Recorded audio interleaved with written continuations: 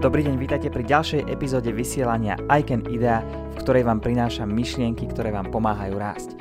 Moje meno je Michal Hrehuš, som zakladateľom I Can Academy.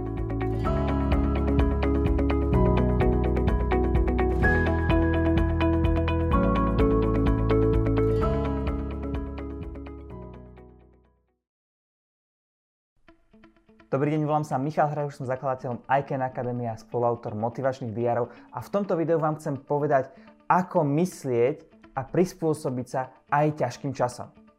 Je jasné, že to, čo teraz prežívame, je niečo, čo trvá dlhšie, ako by sme si všetci prijali. A je to, ja verím, historický moment, ktorý sa nebude len tak rýchlo opakovať. Napriek tomu je to tu a je na nás, aby sme si niečo spravili. Často dostávame od života veci, ktoré nevieme, prečo prichádzajú. Nevieme, prečo sú tu, nevieme, prečo sa to nám deje a možno to ani nikdy nezistíme. Ani za to nemôžeme. To, čo môžeme ovplyvniť, je naša reakcia na to, čo sa deje. Takže poďme sa pozrieť na toto. A hneď chcem začať jednou dôležitou vecou. Prečo vlastne si chcete niečo robiť? Prečo chcete niečo zmeniť? Prečo sa chcete prispôsobiť? Pretože v každej situácii máte dve možnosti. Buď to necháte tak, ako to je, alebo s tým niečo spravíte. Buď sa zdvihnete z gauča, alebo tam zostanete ležať. Buď zdvihnete zadok, alebo to necháte tak. Buď to prežijete a prejdete tým a zmeníte sa, alebo to vzdáte. A či sa rozhodnete pre túto alebo túto možnosť, závisí od toho, prečo to chcete. Ako veľmi to chcete. Čím máte lepší dôvod, tým skôr sa prikloníte k riešeniu a nie k výhovorkám. V podstate často rozdiel medzi ľuďmi, ktorí dokážu urobiť veci, ktorí dokážu spôsobiť veci, ktorí rastú, je v tom, nie že by mali viac talentu, nie že by mali väčšiu výdrž, nie že by im bolo niečo dané do vienka, čo vám, ostatným alebo komukoľvek nie. Rozdiel je v tom, že oni to berú ako svoju povinnosť. Oni to berú ako niečo, že toto musím jednoducho spraviť. Cez to, jak Češi vravia, cez to vlak nejede. Jednoducho toto je povinnosť. Ich prečo je povinnosť. A preto chcem, aby ste sa aj vy zamysleli. A kľudne si zoberte papier a pero a napíšte si, prečo vlastne chcete niečo urobiť so situáciou, v ktorej ste. Možno, že to znie ako úplná hlúposť, veď nie som spokojný v situácii, v ktorej som, jasne, že s tým niečo chcem spraviť. Ja chcem, aby ste si zvedomili a uvedomili, prečo s tým chcete niečo urobiť. Naozaj tam nájdete dobrý dôvod, kľudne nájdete 1, 20, 10, čím viac dôvodov a čím lepšie dôvody, čím sú pre vás významnejšie, tým lepšie. Pre niekoho môže byť dobrý dôvod napríklad to, že chce byť dobrým vzorom pre svoje deti. Že keď jedného dňa sa ma vnúčatá a deti opýtajú, že oci, dedo, čo si robil, keď toto prebiehalo vo svete, tak im nepoviem, že som sledoval seriály celý deň a nudil som sa. Ale poviem, ako som sa prispôsobil. Možno keď odo mňa budú chcieť niekedy radu, ako sa prispôsobiť ich ťažkej situácii, tak ich budem vedieť porozprávať o tom, čo sa dialo teraz. To môže byť veľmi dobrý dôvod pre niekoho. Choďte naozaj do hĺbky a pozrite sa na to, prečo chcete zmenu, ktorú chcete. Keď tam nájdete skutočný dôvod, pre ktorý sa neoplatí vzdať, pre ktorý jednoducho nedáva ani zmysel uvažovať nad tým, že tak to zahodím tak, vzdám sa, to mi je jedno. Vtedy pohnete zadkom, vtedy sa dáte do činnosti, vtedy prestane byť otázka, či všetko sa to dá spôsobiť iba tým, že budem myslieť pozitívne, alebo teda musím aj konať. Keď nájdete naozaj dobrý dôvod, tak táto otázka neexistuje. Pretože to jednoducho robíte. Pretože viete, že musíte. A chcem, aby takýto dôvod ste našli. Preto kľudne pozastavte toto video, zoberte si papier a pero a napíšte si, prečo vlastne chcete niečo zmeniť, prečo chcete niečo zlepšiť vo svojom živote. Možno vám pomôže pozrieť sa na dôsledky, aké by to malo, keby ste s tým nič nespravili. Dobre. Toto je kľúčová vec. A teraz sa pozrieme na 3 oblasti, ktoré sú veľmi ovplyvnené celou situáciou, v ktorej sa práve teraz nachádzame. To nie je len to, že niektorí sú v karanténe, že sa nedá ísť nakúpiť, že je tu riziko ochorenia. Tu sú aj ďalšie aspekty. A konkrétne 3. Tým jedným je vaše myslenie. Jedným je vaša psychika a celkový váš pohľad a postoj k životu. Druhým by sa dalo nazvať, že to je peniaze, práca, biznis. To je ďalšia veľká skupina, ktorá je týmto ovplyvnená. A tretia veľká skupina, alebo oblasť života, ktorá je tým ovplyvnená, sú vaše vzťahy. Alebo môže byť ovplyvnená. Sú vzťahy. Partnerské, v rodine, hlavne s tými najbližšími teraz. A o týchto 3 veciach chcem s vami hovoriť. Tieto 3 veci teraz rozoberieme, aby sme tam našli istý spôsob, ako sa k tomu prispôsobiť, ako sa na to pozrieť z inej stránky. Ako spôsobiť to, že neutrpia tieto vaše oblasti, situácie, v ktorej sa nachádzate, ale naopak porastú. A keď porastú teraz, tak vám garantujem, že keď všetko bude dobré, tak porastú ešte viac. Takže poďme na to. Myslenie a pozitívne myslenie. Vždy, keď máte tendenciu sa utápať v nejakých problémoch, ísť do módu obete, tak sa sústreďujete na seba. A preto mojou možno takou trochu drsnou výzvou je: prestaňte byť v tejto chvíli egoista.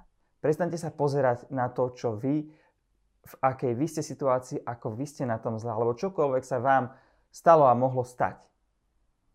Pozrite sa radšej na iných. Pozrite sa na to, v akej situácii môžu byť iní ľudia. Keď ja som prestal sa pozerať na to, ako táto situácia mňa ovplyvňuje, začal som sa zamýšľať nad tým, ako ovplyvňuje ľudí, ktorí sú tam vonku. A začal vnímať, že niektorí sú v mnohonásobne horšej situácii, ako som sa ocitol ja. Zrazu som sa začal zamýšľať nad tým, ako môžem im pomôcť. Čo teraz vlastne ľudia potrebujú, čo ja im môžem dať. A nielen, že to zmenilo môj pohľad z toho, čo sa mi nepáči, na to, čo sa mi páči, ale zmenilo to komplet moje mentálne nastavenie a moje emócie. Pretože vaše myslenie súvisí s emóciami. No a keď som sa na to pozrel takto, tak som zistil, že ľudia majú teraz problém s mentálnym nastavením, problém udržať si pozitívne myslenie, problém udržať si nádej v lepšiu budúcnosť, alebo sa obávajú rôznych vecí. A preto sme veľmi rýchlo dali hlavy dokopy a vytvorili výzvu 21 dní Myslím pozitívne. Ak sa chcete do nej zapojiť, nájdete odkaz pod týmto videom. Ale poďme teraz ďalej. Ako som už hovoril, vaše myšlienky, a ja to zaznačím takýmto M, vaše myšlienky majú vplyv na vaše emócie. Čiže to, akým spôsobom premýšľate, sa odzrkadlí v tom, ako sa cítite emočne. Vaše emócie majú vplyv na vaše pocity. Čiže čo si z toho odnesiete z tej emócie? Ako si ju vyložíte? Aká je vaša interpretácia? Alebo ako sa to odzrkadlí na vašom tele? To má vplyv na vašu činnosť. Alebo konanie. Akým spôsobom konáte? Ak sa cítite zle, zrejme nebudete konať tak energicky, ako keď sa cítite dobre. Na toto všetko má potom vplyv na vaše výsledky. A o tie výsledky nám vlastne ide. Ide nám o to zmeniť niečo v našom okolí, v našom vesmíre, v našom svete. Zmeniť nejaký výsledok. V tomto prípade možno dostať sa z krízovej situácie, alebo vyriešiť krízovú situáciu, alebo sa prispôsobiť. Skrátka zmeniť niečo na fyzickej úrovni. No ale pozrieme sa teraz na to spätne. Ak chceme zmeniť toto, výsledky, čo to ovplyvňuje najviac? Výsledky sú priamym následkom toho, ako sme konali, našej činnosti. Preto, ak chceme ovplyvniť výsledky, musíme zmeniť spôsob, akým konáme. Potiaľ to je to každému jasné. Ak chceme zmeniť spôsob, akým konáme, potrebujeme ovplyvniť to, čo určuje našu činnosť, naše pocity. Ak chceme zmeniť pocity, musíme zmeniť emócie. Ak chceme zmeniť emócie, musíme zmeniť to, akým spôsobom premýšľame. Toto je kľúč. Preto je také dôležité udržať si správne nastavenie mysle a nenechať vonkajší svet, vonkajšie okolnosti, aby ovplyvňovali to, akým spôsobom myslíme. Bohužiaľ, toto sme zvyknutí robiť. A v každej situácii máme dve možnosti. Buď budeme myslieť takto, alebo takto. Jedna stránka nám dá pozitívne emócie, druhá stránka nám dá negatívne emócie. No a teraz si predstavte, že vám dám plastelinu. Dám vám jednu guču plasteliny, len takú neforemnú masu a poviem vám, že čokoľvek z tejto plasteliny vymodelujete, tak bude určovať, ako sa budete cítiť a čo budete v živote mať a dosahovať. A môžete si vymyslieť čokoľvek, môžete z nej vytvoriť čokoľvek vám fantázia prinesie. Mne je to úplne jedno. Vytvorte si z toho, čo chcete. Tá plastelina bude mať vplyv na vaše emócie a bude mať vplyv na to, aké výsledky budete mať v živote. Povedzte mi, prečo by ste si vybrali niečo negatívne? Prečo by ste sa vôbec zamýšľali nad tým, že z tej plasteliny spravíte niečo, čo vás nebude tešiť? Nejakú scénu, ktorá vás bude desiť? Máte všetky dôvody na to, aby ste si vytvorili z tej plasteliny scénu, ktorá vás bude tešiť, ktorá vám bude prinášať niečo, čo vás podporí. Niečo, vďaka čomu budete prosperovať. A o tom to presne je.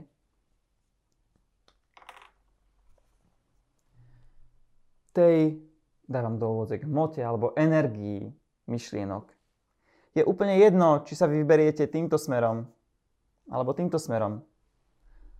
Ale platí, že ak sa vyberiete pozitívnym smerom, budete zažívať pozitívne emócie, budete zažívať pozitívne pocity, budete konať s pozitívnym nastavením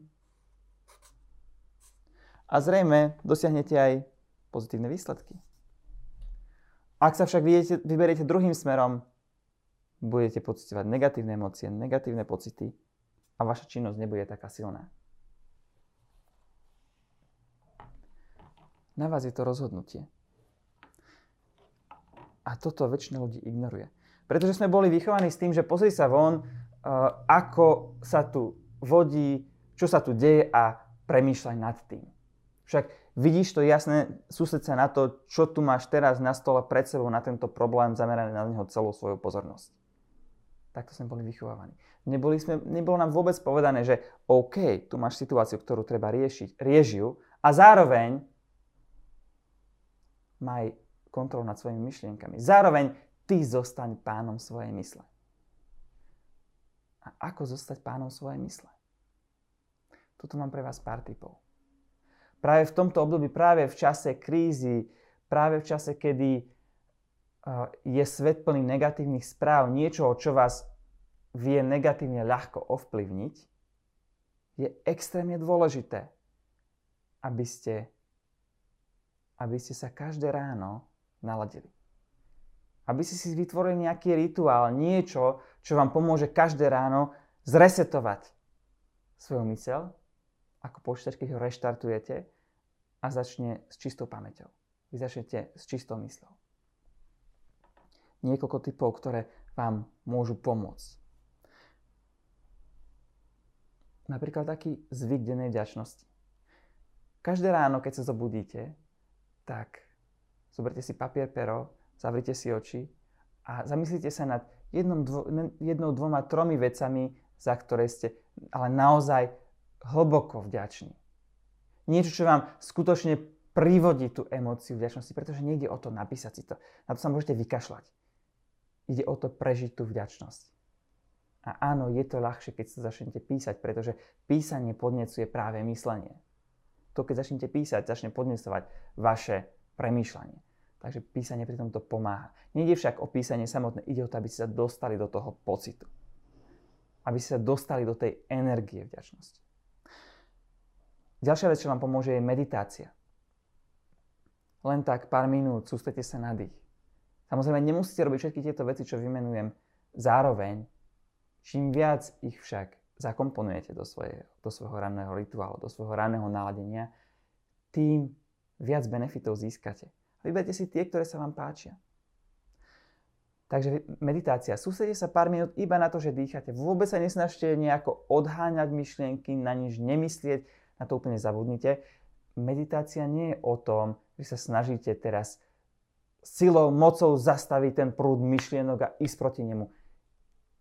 Skúste to inak. Príde myšlienka, OK, nechám ju prejsť. Idem ďalej, nevenujem jej pozornosť. Sústredím sa znova na dých. Je to znova o tom, čomu dáte pozornosť. Sústredite sa napríklad na ten dých. Ďalšia vec, čo vám môže pomôcť, je vizualizácia. Predstavujte si pravidelne to, čo chcete. Vytvorte si scénu, ktorú budete si často prehrávať každé ráno a scénu, s ktorou sa stotožníte, že toto je niečo, čo chcem. Za tým to ide. Aj keď to vonku vyzerá tak, že to bude ešte veľmi ďaleko, kým sa to zrealizuje. Aj keď vôbec neviete, ako by ste to mohli dosiahnuť. Vy si vo svojej hlave kľudne spravte túto rozprávku.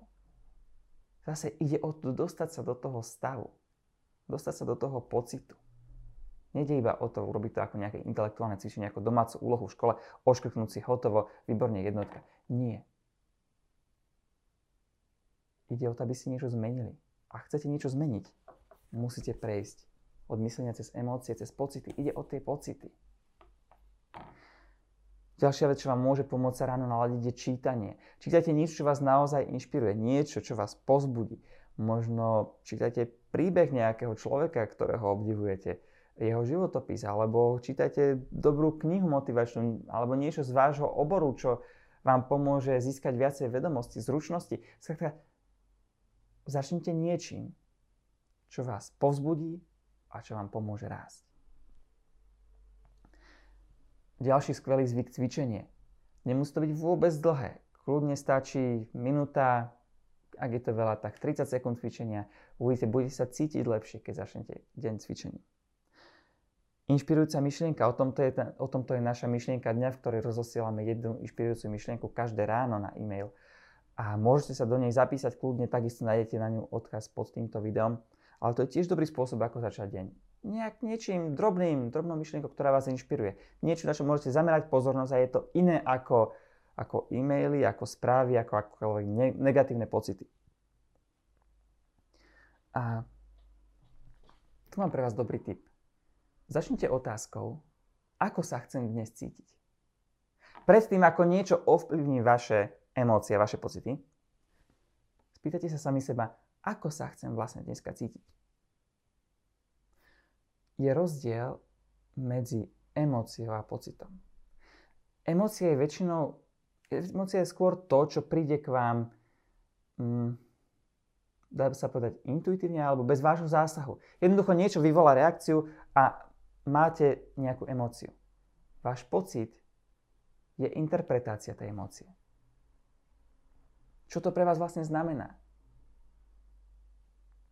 Interpretácia toho, čo sa deje. A preto pocit je niečo, čo viete korigovať a prečo sa viete rozhodnúť. Môžete cítiť strach a môžete mať pocit zodpovednosti. Čiže emócia strachu u vás nemusí vyvolať negatívny pocit. Emócia strachu u vás môže vyvolať pozitívny pocit zodpovednosti, ktorý vám umožní byť tu a teraz a sústrediť sa na to, na čo sa treba sústrediť. Takže každé ráno si sa zamyslite nad tým, ako by ste sa chceli cítiť. Ako by ste chceli prežiť dnešný deň. Ono to možno nie vždy pôjde podľa vašich predstav a zrejme nie vždy si udržíte takýto stav mysle počas celého dňa. A na tom nezáleží. Ide o to, že keď to budete cvičiť, keď sa budete vracať k tej otázke, keď budete začínať deň touto otázkou, tak viac a viac dní pôjde podľa toho, ako si vy poviete, že takto sa chcem cítiť. Ďalší dobrý tip, a to už sa odkláňam od rannej rutiny, je zlepšujte sa. Nájdite spôsob, ako sa počas kritických období zlepšiť. Ako sa pripraviť na niečo pozitívne Čo viete, že jednoducho musí prísť, pretože život chodí vo vlnách, raz si hore, raz si dole, raz si hore, raz si dole. Keď si dole, tak vieš, že príde obdobie, keď si hore. Rovnako fungujú akciové trhy. Keď si dole, tak raz to musí stupnúť. Keď si hore, tak raz to musí klesnúť. Takže vzdelávajte sa. Zapojte sa do kurzov, do online vzdelávania, začnite čítať knihy. Začnite sa vzdelávať a dať vašej mysli také podnety, aké si chcete myslieť. Ak treba, tak vyplňte každú jednu voľnú minútu tým, na čo chcete myslieť. A odstrihnite sa. Úplne sa odstrihnite. Alebo pokiaľ sa dá, od akéhokoľvek negatívneho vplyvu. A tým chcem spomenúť, že určite nezačínajte deň tým, že sa pozriete na mobil. Určite nezačínajte deň tým, že si pozriete správy. Určite nezačínajte deň tým, že si pozriete e-maily, že si pozriete Facebook. To sú všetko podnety, nad ktorými vy nemáte kontrolu. Čo potrebujete urobiť, je naladiť sa na ten deň. A potrebujete kontrolovať podnety, ktoré vám prichádzajú v prvých minútach, v prvej hodine. Nemusíte sa odstrihnúť úplne od všetkých správ. Ak potrebujete niečo sledovať, ak potrebujete byť v dianí, kľudne sledujte. Ale možno to nemusí byť 20 krát za deň. Možno vám stačí 10 krát. Možno vám stačí 5 krát, možno 2 krát. Vyskúšajte to. A posledná technika, ktorú vám chcem prezradiť, alebo s ktorou sa chcem s vami podeliť, je dajte si pripomienku v telefóne. Ako chcete myslieť v ten deň? Alebo ako sa chcete cítiť? Tak poviem si, že chcem sa cítiť plný energie a chcem sa cítiť tak, že robím naozaj niečo, čo je dôležité. Tak si dajte pripomienku 3-krát za deň do mobilu, aby vám vyskočilo počas dňa. Chcem sa cítiť, že robím na niečom, čo má naozaj význam. Chcem sa cítiť nadšený. Dajte si tú pripomienku, pretože vaša myseľ potrebuje opakovanie. Hovorí sa, že opakovanie je matkou múdrosti a opakovanie vám pomôže, že vaše vedomosti, ktoré sú vo vašom vedomí, vo vašej mysli, sa postupne pretavujú do vášho podvedomia, až sa s tým vžijete, s tým pocitom a začnete tak automaticky konať. To spôsobí opakovanie. Takže ak si chcete privodiť nejakú náladu, nejaký pocit, dajte si kľudne pripomienku do mobilu, aby vám pripomínal 3-krát, 5-krát za deň, takto sa chcem cítiť. A keď to vyskočí, tak zase neberte to iba ako intelektuálne cvičenie, ako domácu úlohu, ktorú si odškrtnete, ale zastavte sa pri tom a naozaj sa ponorte do toho pocitu. Tak, to by sme mali myslenie a poďme teraz na druhú veľkú oblasť, o ktorej som hovoril. A tou je peniaze, práca, biznis, financie. Čo môže pomôcť v tejto sfére pri takých kritických momentoch, ako je práve ten, ktorým teraz prechádzame, týmto obdobím? Tu je niečo, myšlienka, ktorú ma inšpiroval Simon Sinek. Ak ho nepoznáte, odporúčam jeho videa, odporúčam ho sledovať. Je to muž, ktorý má naozaj veľmi novatorské myšlienky a veľmi pravdivé. Uvedomte si, že čo sa týka biznisu, tak toto nie je úplne nový stav. V podstate to, čo teraz zažívame, je to, že prišlo niečo, čo spôsobí, že možno veľa firiem, možno veľa zamestnancov príde o biznis. Alebo stratia prácu, alebo utrpia nejaké straty. A zároveň rovnaká situácia spôsobí, že veľa ľudí získa prácu, že veľa biznisov porastie, že veľa ľudí zmení zamestnanie a nájdú odvahu robiť niečo nové a bude to pre nich úžasný, pozitívny obrad vo svojom živote. Tieto situácie sme zažili. Zažili sme to aj tu u nás. Zažili sme to vtedy, keď prišli k nám hypermarkety, supermarkety a vtedy množstvo malých obchodov padlo. A tieto supermarkety a hypermarkety veľmi porastli. Zažili sme to v čase, keď prišiel Apple s iPhoneom. Pozrite sa, kto teraz má telefóny Nokia. Mnohí si určite pamätáte, teraz to už nie je. Takisto to bol nejaký zásah do biznisu tak veľký, že mnoho firiem a ľudí kleslo a mnoho firiem a ľudí porástlo. Keď napríklad mnohí z vás si pamätáte ešte fotoaparáty, ktoré mali film. Takmer každý jeden film bol Kodak. Dnes už málo kde nájdete niečo pod firmou Kodak. Jednoducho prišla zmena, prišlo niečo tak veľké, že tá firma to nedokázala uniesť, nedokázala sa prispôsobiť a išla dole. A iné firmy, ktoré sa dokázali oveľa rýchlejšie prispôsobiť, išli hore. Toto je rovnaká situácia. Možno, že vo viacerých oblastiach života, vo viacerých sférach biznisu. Ale v podstate je to to isté. Tí, ktorí sa dokážu prispôsobiť, tí, ktorí dokážu nájsť, čo zmeniť, aby dokázali fungovať aj v tomto čase, tí budú veľmi prosperovať. Toto je obdobie, ktoré prináša množstvo príležitostí. Áno, prináša množstvo rán, ale prináša množstvo príležitostí. Napríklad jedna konkrétna firma, ktorá robí zmrzlinu, je to zmrzlináreň, tu u nás v Trnave a aj v Nitre, oni sa rozhodli, že budú robiť donášku zmrzliny. Skvelý nápad. Nikdy som si neobjednal zmrzlinu za tak veľa zmrzliny, len preto, že to bola minimálna objednávka, ale objednal som si ju. Chutí mi, je to jediný spôsob, ako to dostať. Fandím im, skvelý spôsob, veľmi rýchla reakcia, perfektne sa prispôsobili. Ďalší príklad.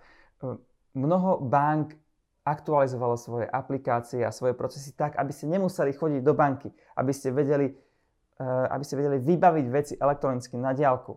Takisto super reakcia, skvelé prispôsobenie. Poznám jednu konkrétnu osobu, ktorá robí vo finančnej sfére, v biznise, ktorý dosť závisí od osobných stretnutí. A ona vymyslela, že rozoslala skvelý e-mail s množstvom hodnotných informácií, naozaj perfektných informácií na túto dobu. Napriek tomu, že nie som jej klient osobne, len sa poznáme na diaľku, ale úplne si získal moje sympatie. Keby som niečo riešil a nemal koho, kto mi to porieši, určite by som išiel za ňou. To sú drobné veci, ktoré viete zmeniť. Keď sa pozriete na to, čo tí druhí potrebujú, namiesto toho, v akej hroznej situácii sa ja nachádzam. Ako v tejto situácii viete predpovedať, čo sa stane do budúcna? No zrejme neviete. Sme teraz v situácii, kedy nikto nevie, ako dlho to potrvá, aké to bude mať presné dôsledky. Ale vašu predpoveď do toho, čo sa bude diať v biznise ďalej, neviažte na to, čo sa deje práve teraz, tento mesiac. Neviažte na najhoršie obdobie roka. Radšej sa pozrite na historické dáta, pozrite sa na rok predtým, 2 roky predtým. Pozrite sa na to, ako podľa historických dát bude prebiehať najbližších 6 mesiacov, ako to bude vyzerať o pol roka. Je zrejmé, že sa to nejako ustáli, že nájdete cestu. Že to bude mať veľmi podobný priebeh, že to bude mať veľmi podobný trend. A zároveň nesústredte sa teraz na vyriešenie tejto situácie hneď teraz, v tomto momente. Snažite sa zamýšľať aj nad tým, ako by ste mohli rozšíriť svoje aktivity. To je jedno, či ste v zamestnaní, či ste živnostník, či máte veľkú firmu, malú firmu. Ako viete rozšíriť svoje aktivity o 2/4 roky neskôr. Na konci roka. Ako to dokážete zorganizovať teraz tak, aby ste potom zažili najlepšie obdobie vášho biznisu. Zamerajte sa na to, ako využiť 3., 4. rok, koniec roka. Ako to spraviť tak, aby potom ste mali taký úspech, taký veľký vplyv, že to úplne v pohode pokrie straty, ktoré ste mali počas krízy. Na to sa zamerajte. To, čo viete ovplyvniť. Ak to, čo je tu teraz, vás kriticky postihuje a neviete veľmi čo s tým, tak sa pripravte na lepšiu budúcnosť. Pripravte sa na to, že keď budete mať tú príležitosť, tak ju využijete naplno. Zamyslite sa nad tým, s kým môžete spolupracovať, kto vám v tomto môže pomôcť. Teraz sú ľudia veľmi otvorení spolupráci a veľmi nápomocní. Začnite to využívať. Začnite to využívať pre dobro všetkých. Kým ale príde to obdobie, kedy budete môcť znova naplno využívať všetky príležitosti, tak treba zvládnuť nejako to, čo sa deje teraz. Treba sa tomu prispôsobiť. A preto môjim prvým odporúčaním je sledovať svoje výdavky. Veľmi ostro a veľmi kriticky. Do čoho je potrebné teraz dávať peniaze, do čoho nie je potrebné teraz dávať peniaze. A to je jedno znova, či ste zamestnanec, ktorý má práve home office, alebo ste veľký biznismen, ktorý riadi niekoľko firiem. To je prvá vec. Druhá vec, zamyslite sa nad tým, ako by ste mohli teraz v tejto situácii získať klientov, ktorých ste stratili. Presne ako tá zmrzlináreň. Nemôžu predávať zmrzlinu v stánku, no tak budeme ju rozvážať. Zaradili všetko tak, aby to bolo úplne v poriadku a bezpečné a hygienické a OK so všetkými. Skvelý nápad, skvelá reakcia. Ďalšia vec, pripravte sa na to, že pri vašom prispôsobení možno budete musieť zmeniť svoje povolanie. Možno budete musieť zmeniť charakter práce, ktorý robíte. Možno budete musieť zmeniť pozíciu, na ktorej ste. To neznamená, že budete musieť určite zmeniť firmu, v ktorej robíte. Možno áno, ale zrejme budete musieť zmeniť charakter práce tak, aby ste dokázali vykonávať ďalej činnosť aj pri obmedzeniach, ktoré tu teraz máme. A to je fakt. Treba byť prispôsobivý. To je jedna z najlepších vlastností. Ak ste prispôsobiví, len tak vás niečo nezlomí. Pozrite sa na to, čo ľudia potrebujú, čo im vy viete dať a iní to nerobia. Zabudnite teraz na to, čo z toho konkrétne budete mať. Vy ani neviete, aké dôsledky to bude mať. Vy ani netušíte, koľko životov reálne ovplyvníte.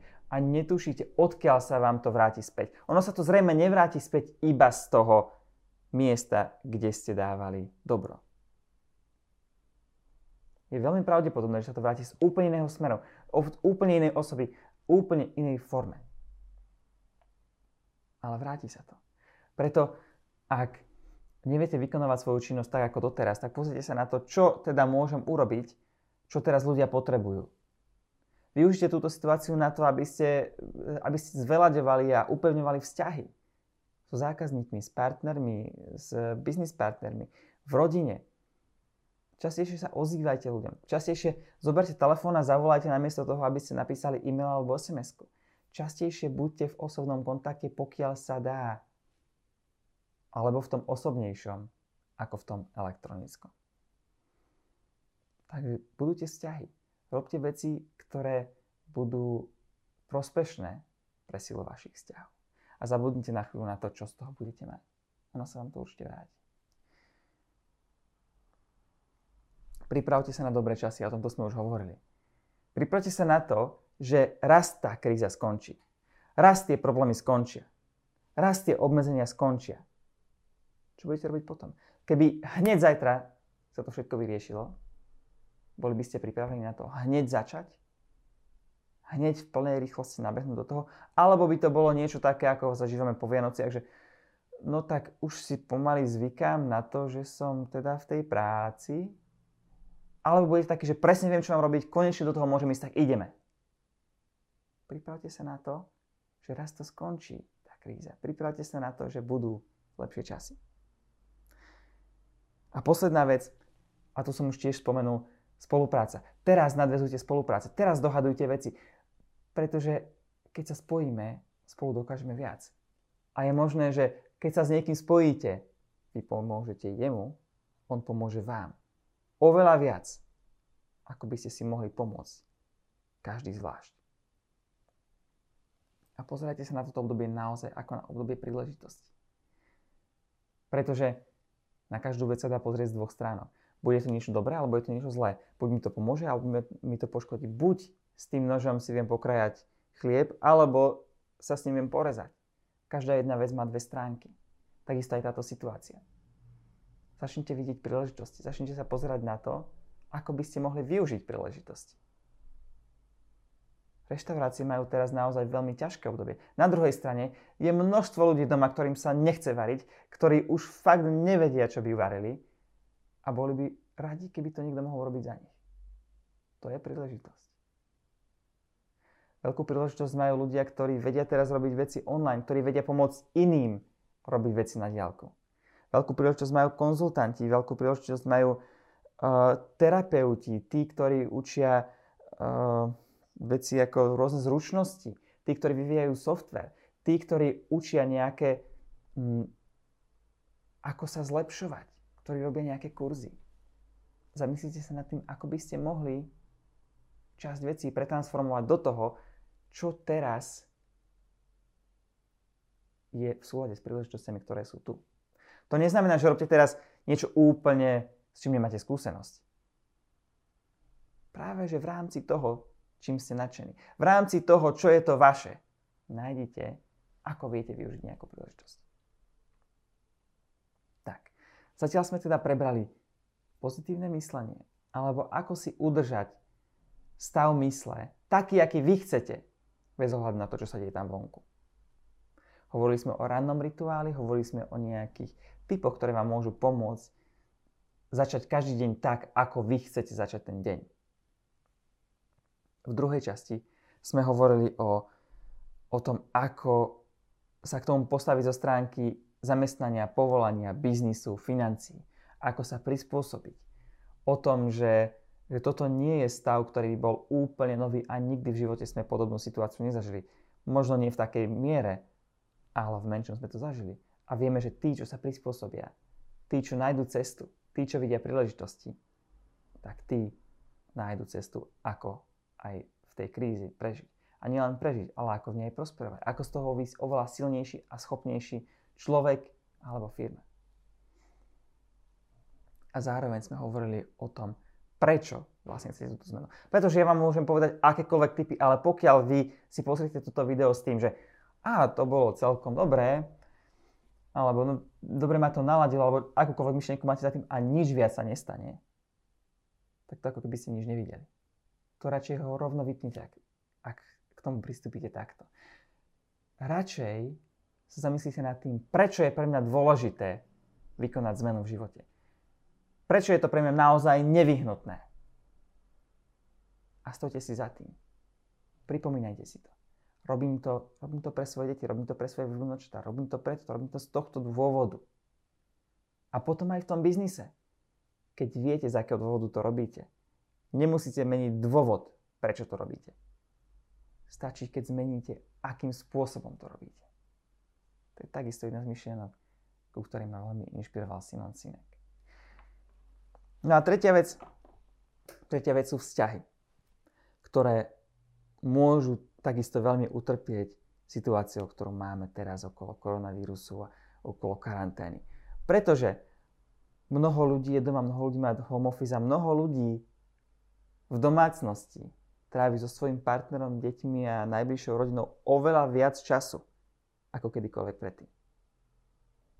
Na začiatku je to fajn, na začiatku je to super. Ale môže sa stať, netvrdím, že sa to určite stane, môže sa stať niečo ako ponorková choroba. Môže sa stať niečo ako už mi lezieš na nervy. Už sme spolu príliš dlho, príliš blízko, potrebujem si oddychnúť, môžu začať rôzne rozpory. A preto vám chcem ponúknuť niekoľko tipov, ako môžete udržať svoje vzťahy zdravé a pevné. Jeden z typov je, dajte si nejaký spoločný cieľ. Niečo, o čo vám ide. Niečo ako vymalovať izbu. Alebo postaviť pieskovisko. Alebo postaviť preliesky pre deti vonku. Alebo vypratať pivnicu. To môže byť dobrá vec. Skrátka, potrebujete jeden smer, aby ste obaja ťahali za rovnaký koniec. Keby som vám povedal, predstavte si takúto situáciu. V miestnosti je 100 ľudí a teraz rečník zavelí, vstaňte a chodte. To je jedno, kam chodte. Každý, kto kam sa vám chce, kam cítite, že vás to ťahá, tam chodte. Bol by tam chaos a každý by sa narážal a ľudia by chodili jeden cez druhého. Keď však zaveli, tam je východ. Keď poviem teraz, chcem, aby ste všetci čo najskôr vyšli z miestnosti, tak všetci pôjdu jedným smerom. A nebude vznikať taký chaos. Presne tak je to aj vo vzťahu. Pokiaľ nemáte ten jeden bod, tuto je to, za čím ideme, tak môže vznikať chaos. Preto dávajte si také tie spoločné projekty. To nemusí byť nič veľké, to môže byť nejaká drobnosť, ako že dneska chceme umyť okná. Ale majte niečo spoločné. Dajte si nejaký spoločný cieľ. Veľa sa pri tom naučíte jedno na druhom. Ďalší tip, ktorý mám od svojho biznis mentora, s ktorým som kedysi spolupracoval, Sukiho Vahivalu, je spravte si čas pre seba. Na internete koloval taký obrázok pôdorysu bytu s rôznymi miestnosťami a tam bolo napísané, že môj plán dovolenky na rok 2020. A tam boli rôzne izby vymenované. A v tom sa skrýva celkom veľká lekcia. Skutočne si naplánujte čas oddychu. Naplánujte si miesto a čas, kedy tam budete len vy sami. Kedy budete sám alebo sama so sebou. Kedy si oddychnete od všetkého toho hluku, hurhaju a chaosu alebo čokoľvek sa môže doma diať. A doprajte toto každému. Spravte si takú nejakú svoju svetinu, kde si sadnete a máte tam kľud. Na pár minút, to nemusí byť dlho. Pomôže vám to dobiť vaše baterky. Zavedte si nejaké spoločné rituály. To je ďalšia vec. Môže to byť napríklad rituál dennej vďačnosti pri raňajkách, alebo môžete si spoločne čítať, alebo môžete si spraviť nástenku vízie, alebo vyplniť niečo ako moje sny a ciele, kde sa dajú lepiť fotky cieľov a napísať si, aké cieľa v živote máte. Na to tiež vám dám odkaz pod týmto videom. Skrátka, spravte si nejaké spoločné rituály, niečo, čo vás spája, nejaké aktivity, ktoré robíte spolu. Môžete si spraviť brainstorming na spoločné projekty. Môže to byť napríklad aj to, ako zachrániť firmu, alebo ako sa transformovať na niečo, ako firmu, ktorá je transformovaná na niečo, čo vie fungovať aj za týchto oklieštených podmienok. To môže byť celkom veľký projekt, ale môže to byť spoločný projekt, na ktorom môžete pracovať. Uvedomte si, že každý z nás je iný typ osobnosti. Sú situácie, ktoré viac vyhovujú extrovertom a sú situácie, ktoré viac vyhovujú introvertom. Teda situácie, ktoré viac vyhovujú tým, ktorí sú rýchli, ktorí sú otvorení, ktorí sa neboja prejaviť sa, ktorí sú radi v spoločnosti. A sú situácie, ktoré skôr budú viac vyhovovať tým, čo sú utiahnutí, čo sú tichí, ktorí potrebujú svoj čas a priestor a kľud. A v tom sa vyžívajú, keď ich nikto neotravuje. Teraz sme v situácii, kedy to skôr vyhovuje tým introvertom ako tým extrovertom. Niekedy sú situácie, ktoré viac vyhovujú extrovertom ako introvertom. Preto zvýšte svoju ohľaduplnosť a porozumenie pre ktorúkoľvek z tých stránok. Pre niekoho je táto situácia ľahšie zvládnutelná, niekomu možno, že vyhovuje, konečne mám pokoj, konečne nemusím nikam chodiť, konečne si môžem robiť v záhrade, nikto ma neotravuje. A pre niekoho to môže byť doslova peklo, pretože sa nemôže ísť porozprávať so svojimi kamarátmi. Pretože zrazu nemôže ísť do spoločnosti, nemôže ísť do baru. Čokoľvek. Buďte ohľaduplní. A tretie pravidlo, ktoré takisto mám od môjho mentora Sukiho Vahivalu, a toto mi poradil v čase, keď som začínal s ICANN Academy a poňal som to ako rodinný biznis a chcel som do toho zatiahnuť aj svoju partnerku, teraz už manželku. A pýtal som sa, jak to vlastne spraviť, aby sme sa nerozhádali, aby to nerobilo nejaké škriepky medzi nami, aby sme vôbec vydržali, aby firma kvôli tomu nepadla. Skrátka, aby to bolo dobré rozhodnutie. A on mi poradil jednu vec, ktorú si doteraz vážim a ktorá si myslím, že pomôže aj tu. Keď si doma a máš osobný čas s partnerom, partnerkou, s rodinou, vtedy buď doma. Buď doma aj myslou, buď doma aj myšlienkami a rozoberaj veci, ktoré sa rozoberajú doma. Keď si v práci a je čas myslieť na prácu, vtedy myslí na prácu a a nemyslí na to, čo bolo doma. A keď si doma, nemyslí na to, čo bolo v práci. Keď si doma, nerozberaj to, čo bolo v práci. Keď si v práci, nerozberaj to, čo bolo doma. Takže aj teraz, keď máte teraz čas s rodinou, čas doma, nerozoberajte to, čo je v práci. Keď sa rozhodnete, že teraz je čas rozoberať to, čo je v práci, nenechajte, aby to, čo bolo doma, ovplyvňovalo čas, ktorý máte teraz určený na prácu. Toto sú moje tipy. Čo sme teda prebrali? Prebrali sme dôležitosť vašeho prečo, dôležitosť vášho dôvodu a pocitu nevyhnutnosti, pretože ak máte pocit, že niečo nevyhnutne musíte spraviť, tak to urobíte. Tak verte mi, že vtedy výhovorky nehrajú žiadnu rolu. Aj keď prídu.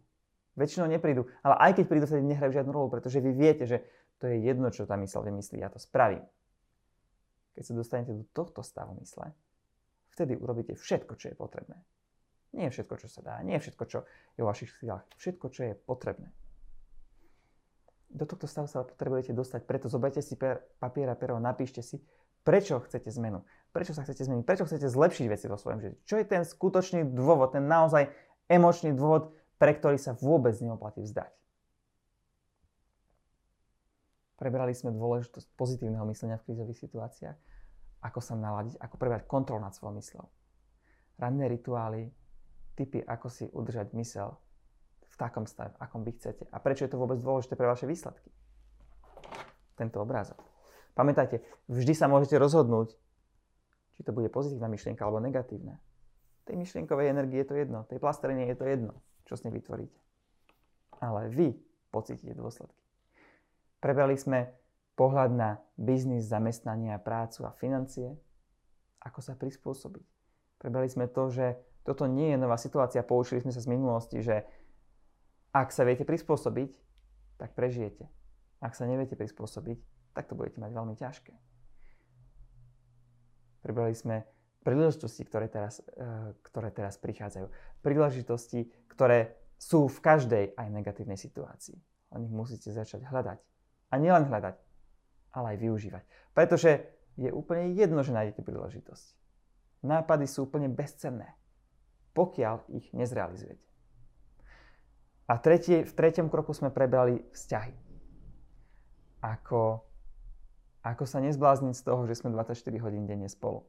Ako si neliezť na nervy. Čo môže pomôcť k tomu, aby sme si lepšie porozumeli, aby sme držali spolu, aby sme išli jedným smerom. Využite tieto tipy a ak sa vám toto video páčilo, tak vás prosím, dajte palec hore, dajte odoberať a prípadne pošlite niekomu toto video, zdieľajte ho s niekým, o kom si myslíte, že by mu mohlo pomôcť. Veľmi mi tým pomôžete a pomôžete aj tej osobe. Ja vám ďakujem, že ste si pozreli toto video v celku a želám vám krásny deň, plný naozaj úžasných príležitostí, skvelých vzťahov a pozitívneho myslenia.